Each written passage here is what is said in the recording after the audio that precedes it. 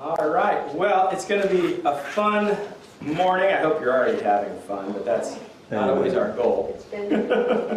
Sometimes we come with a reverent heart, sometimes we come with a joyful heart, but the important thing is that we keep our hearts open for whatever God decides to do when we come together to worship. We're going to be in the book of Micah and around, continuing from our theme yesterweek.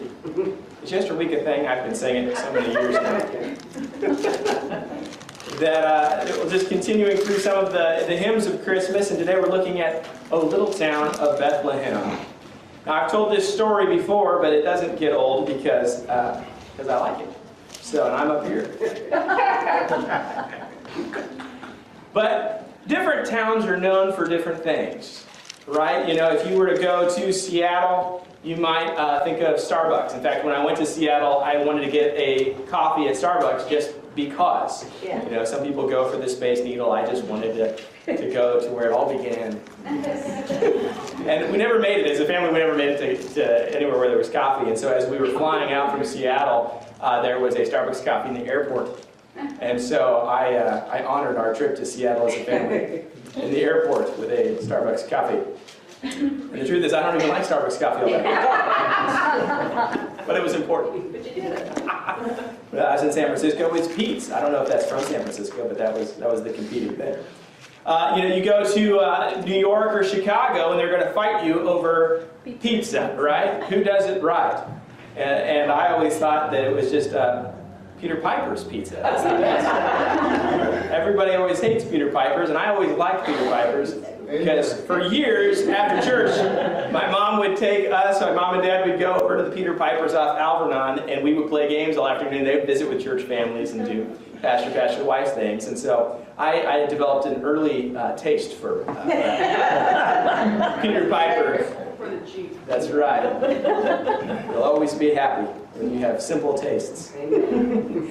But what is Tucson known for? You know, there's some places in Tucson that are pretty famous and others that you might like.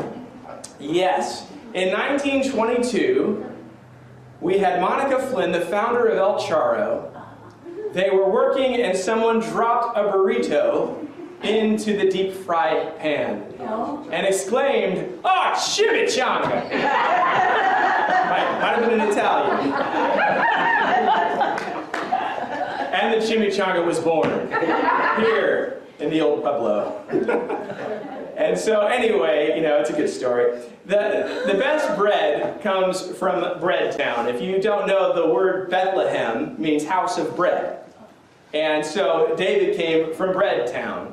And Jesus comes from Breadtown. And isn't it interesting that God would choose that humble little town of Bethlehem, the small one, by the way. We find out in antiquity there were two Bethlehems. This was the smaller one, the least known, one of Ephrathah, which you have to practice many a time to get right. But little Bethlehem is that wonderful place where the bread of life came from. And truly the best bread did come from Bethlehem, Breadtown. And so let's go ahead. We're gonna have a little fun. It's going to be an interactive message today, which means you have to participate.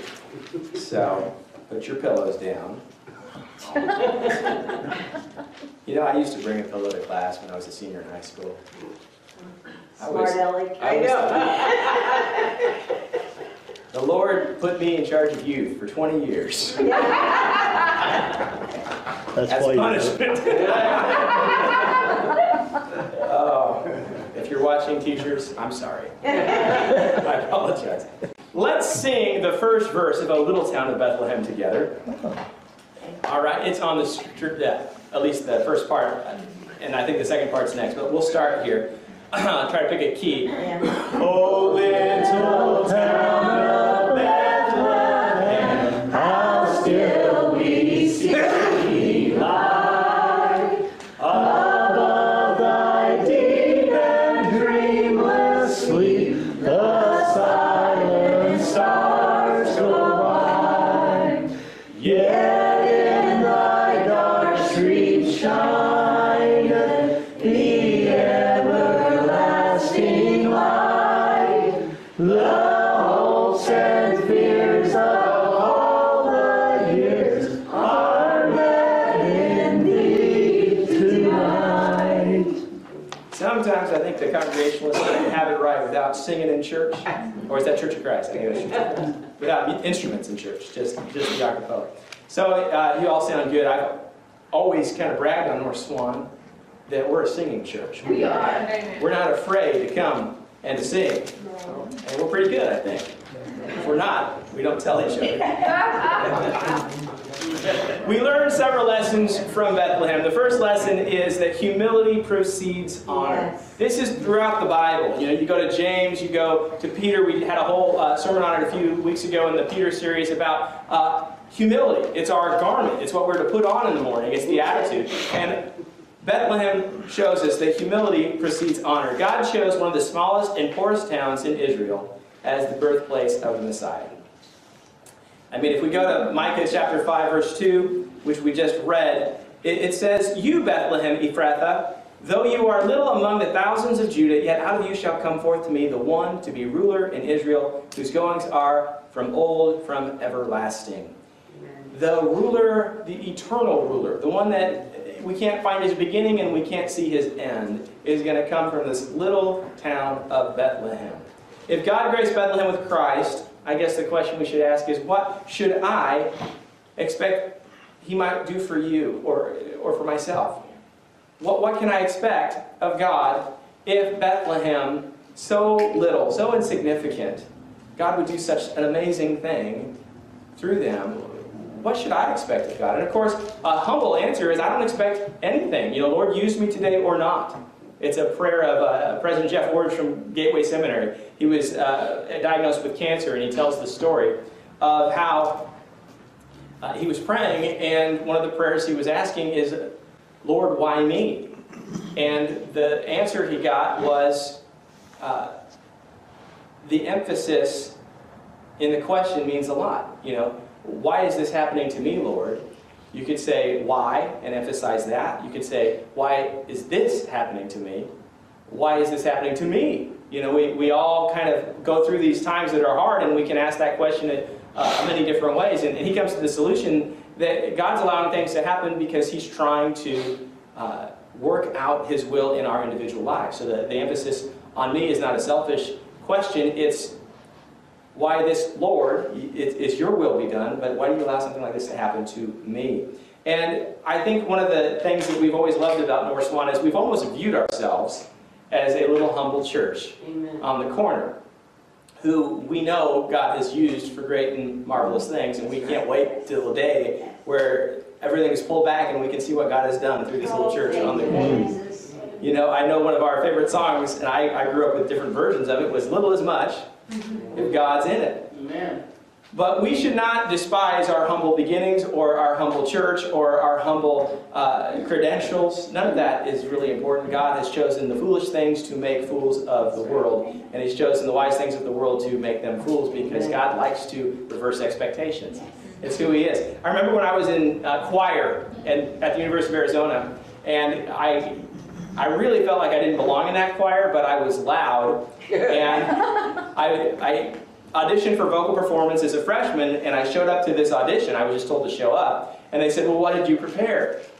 And I looked at them and said, "Oh, I was told to show up. I didn't prepare anything." And this wonderful teacher, Dr. Brad Barrett, he said, "Andrew, don't worry about it. You weren't prepared. You know Amazing Grace, and you have to." He's just, if there's a definition of a wonderful, good old boy, this is who was at the piano, and he just starts playing Amazing Grace, and I, in my greatest opera tones, sing Amazing Grace, and I look at their faces now, being a little bit more in the club than I was in those days, and the answer was, "Wow, you've got quite the instrument there." And if you want to see that live, you can go find me on our Facebook page singing the ball game, national anthem. It's a very similar approach. And the pianist who was helping out, he was working on his doctorate, and he was over the symphonic choir. And he's like, "That's what I need for a choir. I need volume, someone who's not afraid to sing, and who can hit notes." And so I ended up on that choir, it was kind of a big deal. And I was with all these music majors that had music all through high school and had all this, and I'm just a Marquez Lawson family singer. And we came over the Alps.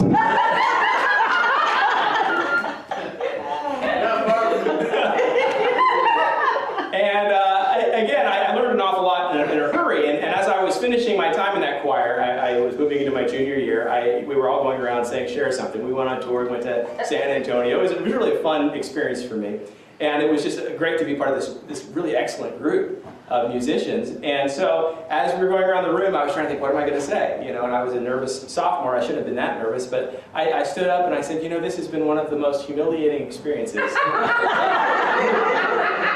Humbling experiences in my life. And there's something fun about just messing up a word. It was very humbling even saying that, because I was humbled to be in that audience, but I said humiliated. Oh my God. And oftentimes we really, if you will not humble yourself, really is what I'm saying, you will be humiliated. And what we have to do is embrace the humility that we have. Amen. Be humble, have that attitude, let God lift you up. Amen. And Bethlehem was a humble place. In fact, it still is a humble place, but people do visit it now for a significant reason. There's a little church built over where Jesus, they believe, was born. So humility precedes honor. Let's sing the second verse together. We're going to sing all four of them, so we're going to move briskly through the message, but we won't rush the song. All right, ready? For Christ is born of Mary, and gathered all above, while mortals sleep, the angels keep their watch of wandering love. O morning stars together proclaim the holy birth, and praises sing to God the King, and peace to men on earth. You all are great. Fantastic. Besides our first lesson, humility precedes honor, the next lesson we learned from Bethlehem, and it's really encapsulated in this verse, is that patience prepares us for the promises. Amen. Micah's prophecy that we're reading is over 700 years before Christ would come. We have an accompanying text in Isaiah when we hear about the virgin birth. It's really interesting. Isaiah sees this virgin birth, that a woman will conceive and give birth to a son. And we see in Micah, who's at the same time as Isaiah. In fact, some of their prophecies overlap. We have pieces of Micah in Isaiah and pieces of Isaiah in Micah. And it's really an interesting thing. But they have the same vision of this woman who will conceive and give birth. And Micah's prophecy is on the where, and Isaiah's prophecy is on the how. And both on the who. 700 years. You know, have you ever waited for anything? How about 700 years?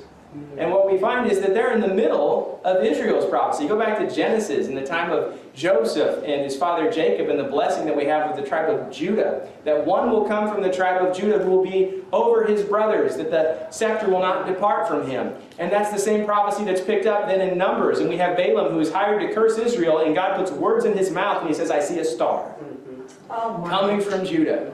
I see him, but not yet. And that this makes its way all the way down, and finally we get to the time of Christ, and we have Simeon, and we have prophets of the day that have been told it's going to be in your lifetime. But patience is what prepares us for the promises. Amen. God's timing is always right. That's right. Amen. Do you believe that? Yes.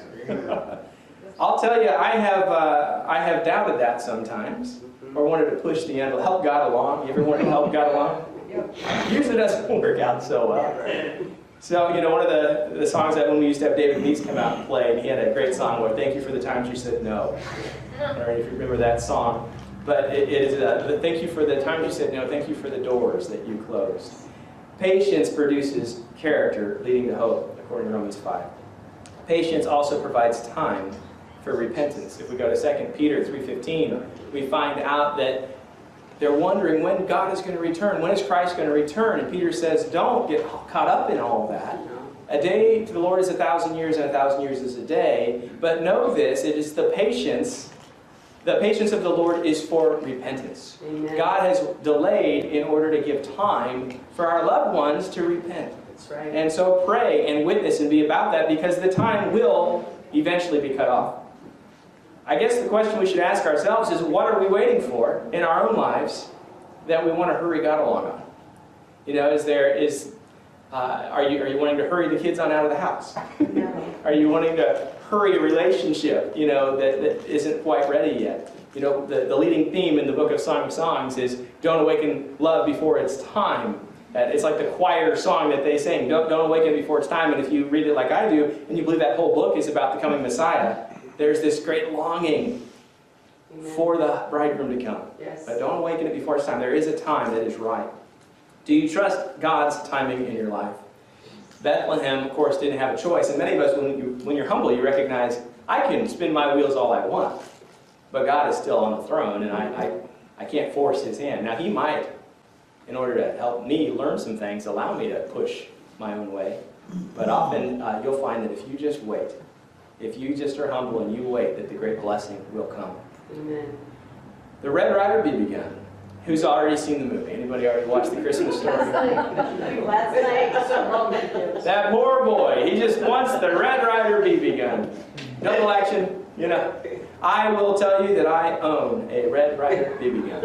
Amen. And my father wrapped it up and he hid it behind the bookshelf. I got a spring-loaded Red Rider be begun. I pointed it at my little brother and I lost it for 16 years. But I got it back on my wedding day.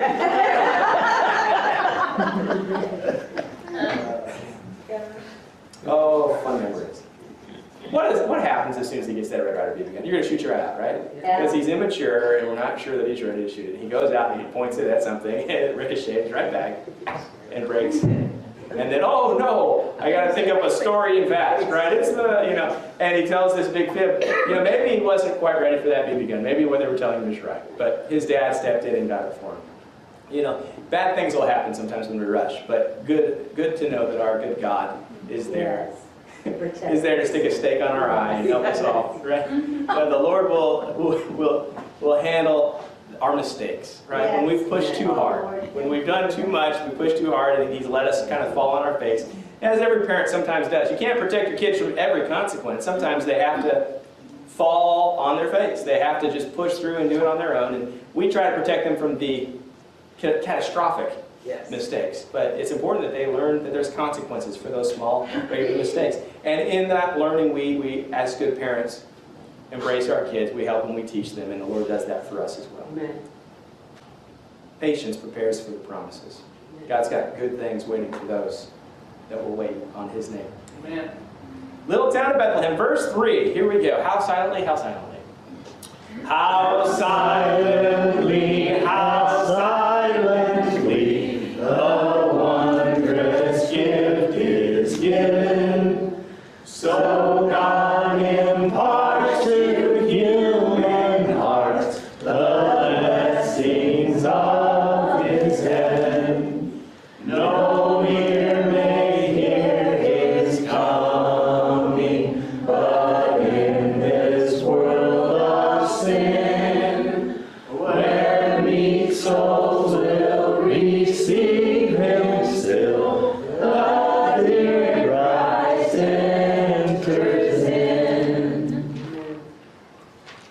Man, I just love the lyrics here. Okay. He shall stand and feed his flock in the strength of the Lord and the majesty of the name of the Lord his God, and they shall abide. Amen. Devotion promotes our delight. Israel rejected Christ because he did not bring a physical kingdom. Can you imagine what Christ had done when he rode in on the donkey that day and had gone to the Zealots, who do get political power just 40 years later and caused the first great war with Rome that results in the burning of the temple? If Jesus had wanted to, he could have called all the people up and started the revolt right then and there. Yes. And I believe he could have called the angelic host and won the day without losing a man. Right? Just as Jericho fell. But he did not. He did not come for that purpose. He came for a greater purpose. He was not trying to conquer Rome. He was trying to conquer sin. And he succeeded in that. but they miss the spiritual purpose of the first Advent. And what we need to do is not be like Israel and assume certain things of God. God must act in this way. God must do these things. Rather, what we need to do is, in a mindset of humility, with patience, promote the devotion. Devote to the Lord. Part of the reason we're doing Advent is simply to stir the devotion. We're building up, right? We're trying to, every day we should be more excited about Christmas. My kids are still this way. They get up in the morning and they've got that little calendar, right? Yeah. And we got to move the thing over. You know, what happened to us adults? We don't move this. It's like it's been 6 days and that, oh.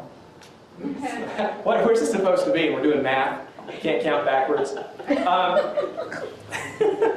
But we lose that enthusiasm, and what we've done in the church is we've tried to set up ways of reigniting that and keeping that devotion strong. And that's part of the reason that we give up things and we fast. We don't have to do these things. We give these things up because it causes us to move into that mindset of devotion, expectation. And we work on disciplines. We pray. We read the Bible. We go to church. We sing these songs. I do notice sometimes that it seems like the radio has pushed out all the Christian Christmas music and has replaced it with all of the pop stuff. And not entirely, so I'm not saying there's a conspiracy against the Christian music, but they can't get rid of all of it because it permeates the season. Yes, it does. And so we get an opportunity this season to share that devotion with others. It promotes the delight. We can have spiritual renewal in Christ today. Amen. In fact, today is a great day because we're having the Lord's Supper. Amen. And we're going to partake of the bread of life. Amen. We're going to remember the fellowship we have. Is it not a koinonia? Is it not a fellowship with Christ as we take the body and blood, the bread and the wine together? Of course, for us it is grape juice. Probably was for you. Okay. There is no delight in hoarding God's blessings. There is no delight in rushing God's will. The delight comes in embracing the prophecies He's given and just sitting on those, meditating on those things.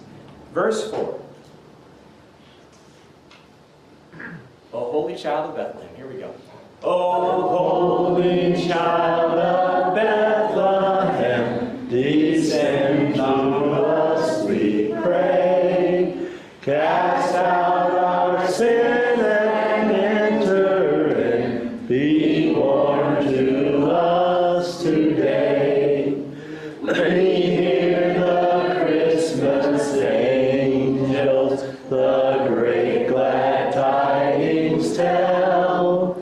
Oh, come to us, abide with us, our Lord Emmanuel. You ever sing those verses and just run the scriptures through your head? Yep. I mean, if you just go line by line, you can find the Bible warrant for everything we just sang. Amen.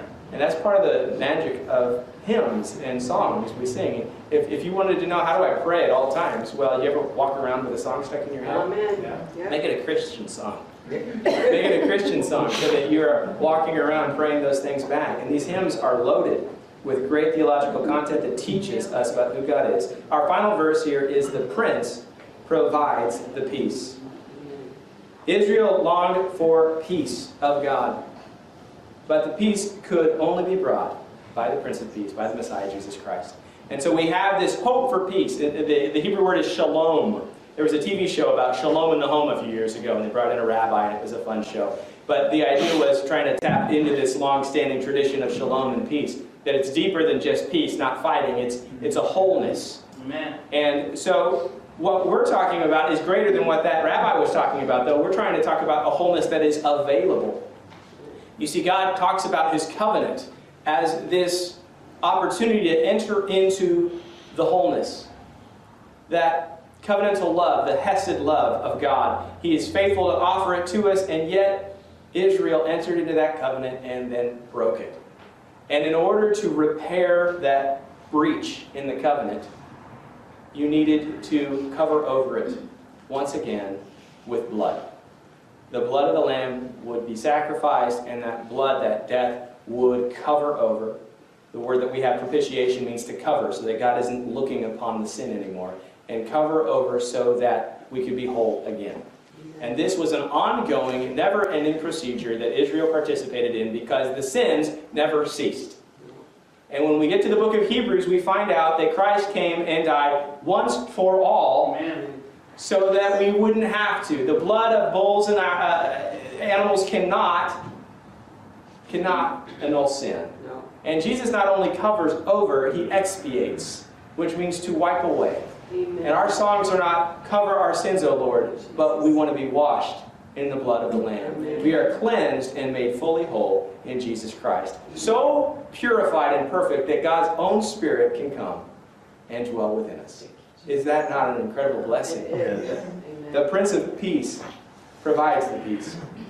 He provides peace first within man, so that our sinful desires and states can be curbed and eventually be eliminated with the death of our body when we fully go to be with Him. We will be cleansed and forgiven and freed ultimately from the power of sin. And it's in that intermediate state that we actually act as ambassadors for Christ, proclaiming the peace that's offered, the reconciliation that is offered in Christ. And it is through this that Christians have changed the world. Amen. And but be for the devil, Right.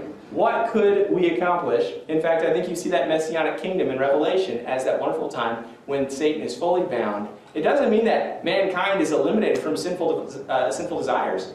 But somehow, under that great leadership of Christ, we have a wonderful messianic reign for 1,000 years. And yet, as soon as the devil is freed, he's able to turn those hearts once again. Yeah. But Christ brings the peace. Christ came to establish everlasting peace. And He's coming again to establish an eternal peace of His own kingdom.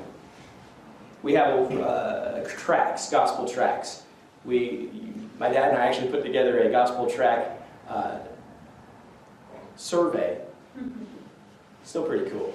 And the idea was through a survey, we could kind of get an idea of where you were at in your mindset. Were you postmodern? Were you against any truth altogether? Were you recognizing the biblical truth? And we had different tracts that we could give you based upon how you responded to try to address where you were at spiritually. And one of the tracts that we used was Steps to Peace with God. This has been around. This was Billy Graham's tract. And it's the idea that there's a chasm.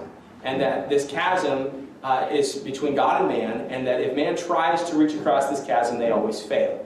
But God said, I'll bridge the chasm. And He puts the cross of Christ across that chasm. And through the death of Christ, we can reach God. And it's a great picture. And it illustrates really what we're talking about. That the peace that's required is something that I cannot accomplish. Right. Jesus had to accomplish it. God had to accomplish it. I'm the debtor without any funds. I cannot repay the debt. I've committed the crime. I'm the criminal. I need the forgiveness from the one that hasn't committed the crimes. I need the mercy from the judge. And that's what we have. Peace with God brings eternal peace into the rest of our lives, family, marriages, work. It brings the racial reconciliation. It bridges the fights that we have between men and women, between fathers and their sons. Christ, He brings the sword, but in Christ He brings the peace. And it's mysterious. Now notice the very end here, Revelation 3:20 through 21. Cast out our sin and enter in. I was debating with a friend of mine who's very Calvinist, and he said, Andrew, tell me one place where the Bible tells you the sinner's prayer, Jesus, come into my heart. And I said, are you serious? Yeah, it's not even in the Bible. I'm like, have you ever been to Revelation 3:20? And as soon as I said it, he kind of got red-faced because he'd heard the verse. The sinner's prayer, Lord Jesus, come into my heart, is from Revelation 3:20. He's preaching to the churches. He says, behold, I stand at the door and knock. If anyone hears my voice and opens the door, I will come into him. Amen. Amen. And you know what He'll do? I'll dine with Him, Amen. and He with me.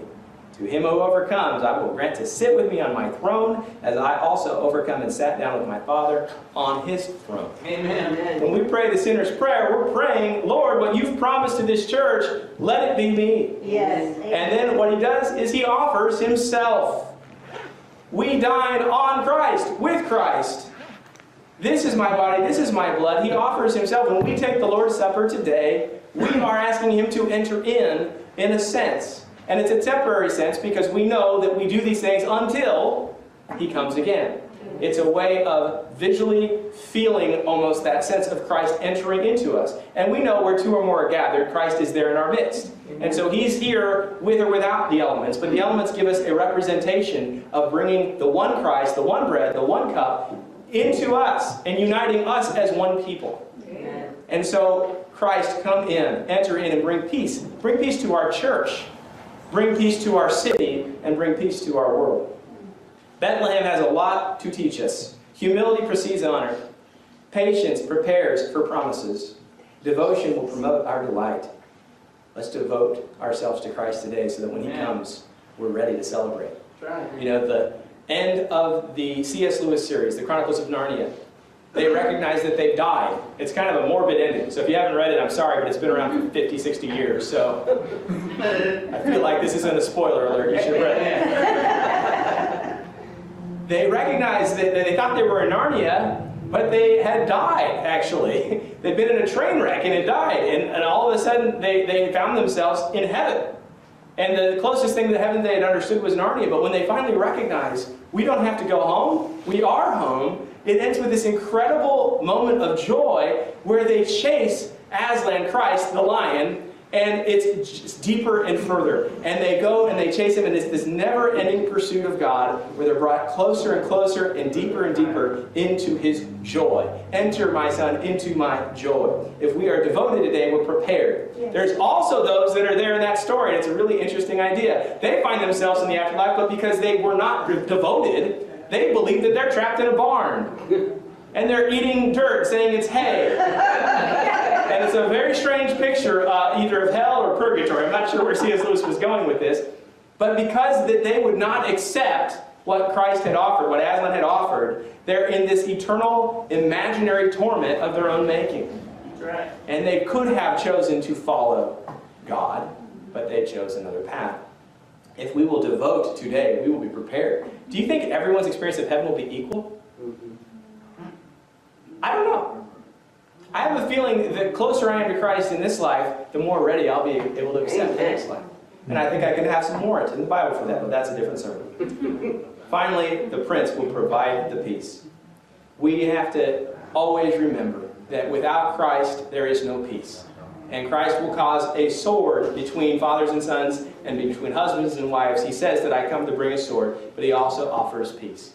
And it's when we submit ourselves to Christ that we find that we are under the greatest ruler, our heavenly Maker, who brings the peace. And so we need to bring the gospel to make that happen. And so I would challenge you from Bethlehem this season, live in the spirit of Bethlehem, have humility, be patient, devote yourselves to Christ, and be ministers of peace. Share the gospel. All right, we are going to go ahead and close with that special prayer, the sinner's prayer, which is in the Bible. Amen. Show it to you. And then we'll close with the song and we'll have the Lord's Supper. So it might be a little late. I have a tendency to do that. I apologize. Somewhat. Love it. Love it. If you do not know Christ, and this is just a song to you and it's nice and you like Christmas, or if you are kind of in the midst of it all, I tried to be devoted, but I got caught up in it, that hustle and bustle. We're trying to get to the deadlines. We're trying to get it all done before we close for Christmas or whatever. I would ask you, if you don't know Christ, pray this prayer for the first time and offer your heart to Christ. And for those that are here that know Christ, let's pray this together as His family, asking Him once again to set our hearts right so that we can move forward in the attitude that He promises to bless. Pray with me. Heavenly Father, I humble myself before you, my King. I admit I have broken your rules. I've sinned against you. And I deserve your punishment. I've heard that Jesus came and died for my sins. And He offers me forgiveness. Please, Jesus, forgive me of my sins. Come into my heart. Be my Lord. Be my Savior. Dine with me as my friend. Walk with me forevermore. Amen.